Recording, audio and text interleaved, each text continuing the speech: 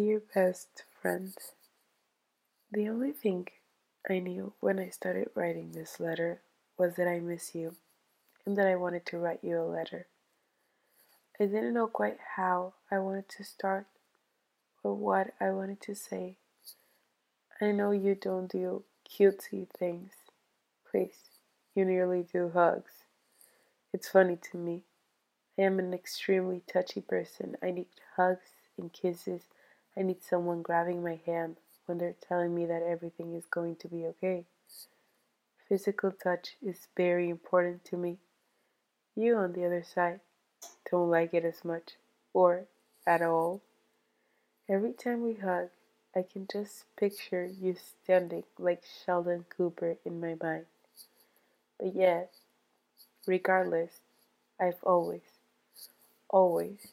felt very comfortable in your company. After trying for a while, I now remember the first time I acknowledged your existence. I am not saying the first time I met you because that I don't remember. You've been a part of my life for so long, I truly do not remember. But the first time I acknowledged you was when one of my friends asked which of the three guys she was going to name I found cute. She said you and two other guys, and I asked who you were. She proceeded to point at you, and I said, "Oh, that's his name." And then I did not choose you. Anyways, a couple months passed, and then we started having conversations here and there, but it wasn't until a few years later that our friendship really developed. And that happened because one time we sat down and talked about the world, politics, equality, philosophy, history, and everything. I was completely hooked by your mind, your opinion, your points of view. I was mesmerized. I do not mean to sound cocky, but for the first time I looked at someone and I thought, this person knows so, so much more than me. Before that, I had intelligent friends and intelligent conversations with people my age, but none that ever really challenged me, none that made me doubt myself and my knowledge, none that made me want to learn more just to be ready for the next conversation. None quite like you. You are, and always have been, extremely intelligent. And I learned that the first time I actually sat down and talked to you. But little did I know that that intelligence wasn't restricted to academical intelligence. You prove yourself useful for dating advice and emotional and psychological help. You were, and are, a loyal, honest friend who would rather tell me the truth, even when it might hurt, than lie to me just so it'll be easier for you. After the first 6 months of our friendship, I knew it would last. Until this point in our story, I've been right about that. I like to think that I help you as much as you've helped me. Life isn't always easy, but the moment in which I realized I don't have to go through it alone was the moment I realized how lucky I am to call people like you family. When you were at your absolute worst, I wouldn't leave your side, not even for a second. And when I was struggling to even get out of bed, you called and said something I will never forget. You said, "Don't you get it? I am never leaving. There is nothing you can do to break this friendship. I am not leaving your side because you're in a bad place. I am not quitting on you just because you don't know how to smile or have fun or be interesting.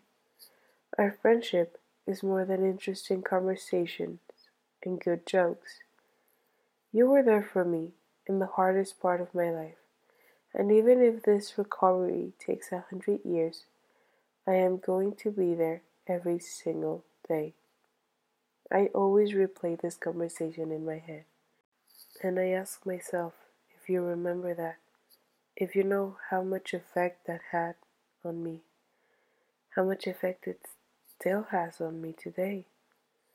I've moved on from that dark, foggy, gray, sad, blurry part of my life, but those words still have an effect in my life and in the people I choose to let into my life, because I deserve friends and partners and family members that won't quit on me when things get hard, that would stick with me until I can crawl my way out of that sadness or anger or stress or whatever it might be. I am not only extremely grateful that we have found each other, but I am grateful for all the people in your life and the fact that I am not the only one that can see your greatness, potential, and kindness. One time, I was talking to a mutual friend of ours, and he said that he didn't quite understand how you had so many friends, but not like acquaintances, like real friends. He couldn't understand how everybody told you their secrets and how no one had a bad thing to say about you. I responded, when you have such a kind, honest, loyal soul, and you mix that with a brilliant mind, people can't help but to want you in their life. I need to be honest. When you talked about me, about your other best friends, and you used the term best friends, I would always get so jealous, so freaking like jealous. Like if you talked to me about your girlfriends, I was thrilled to hear about them and how much you loved them. But the second you said a person was your best friend, I would turn green in jealousy. I was like, excuse me, I'm your best friend? But eventually, I realized you have always been there for me and have always let me be there for you. You've never failed on me, not even once. And if you're able to have this sort of friendship with that many people, that just makes you more of an amazing friend and human.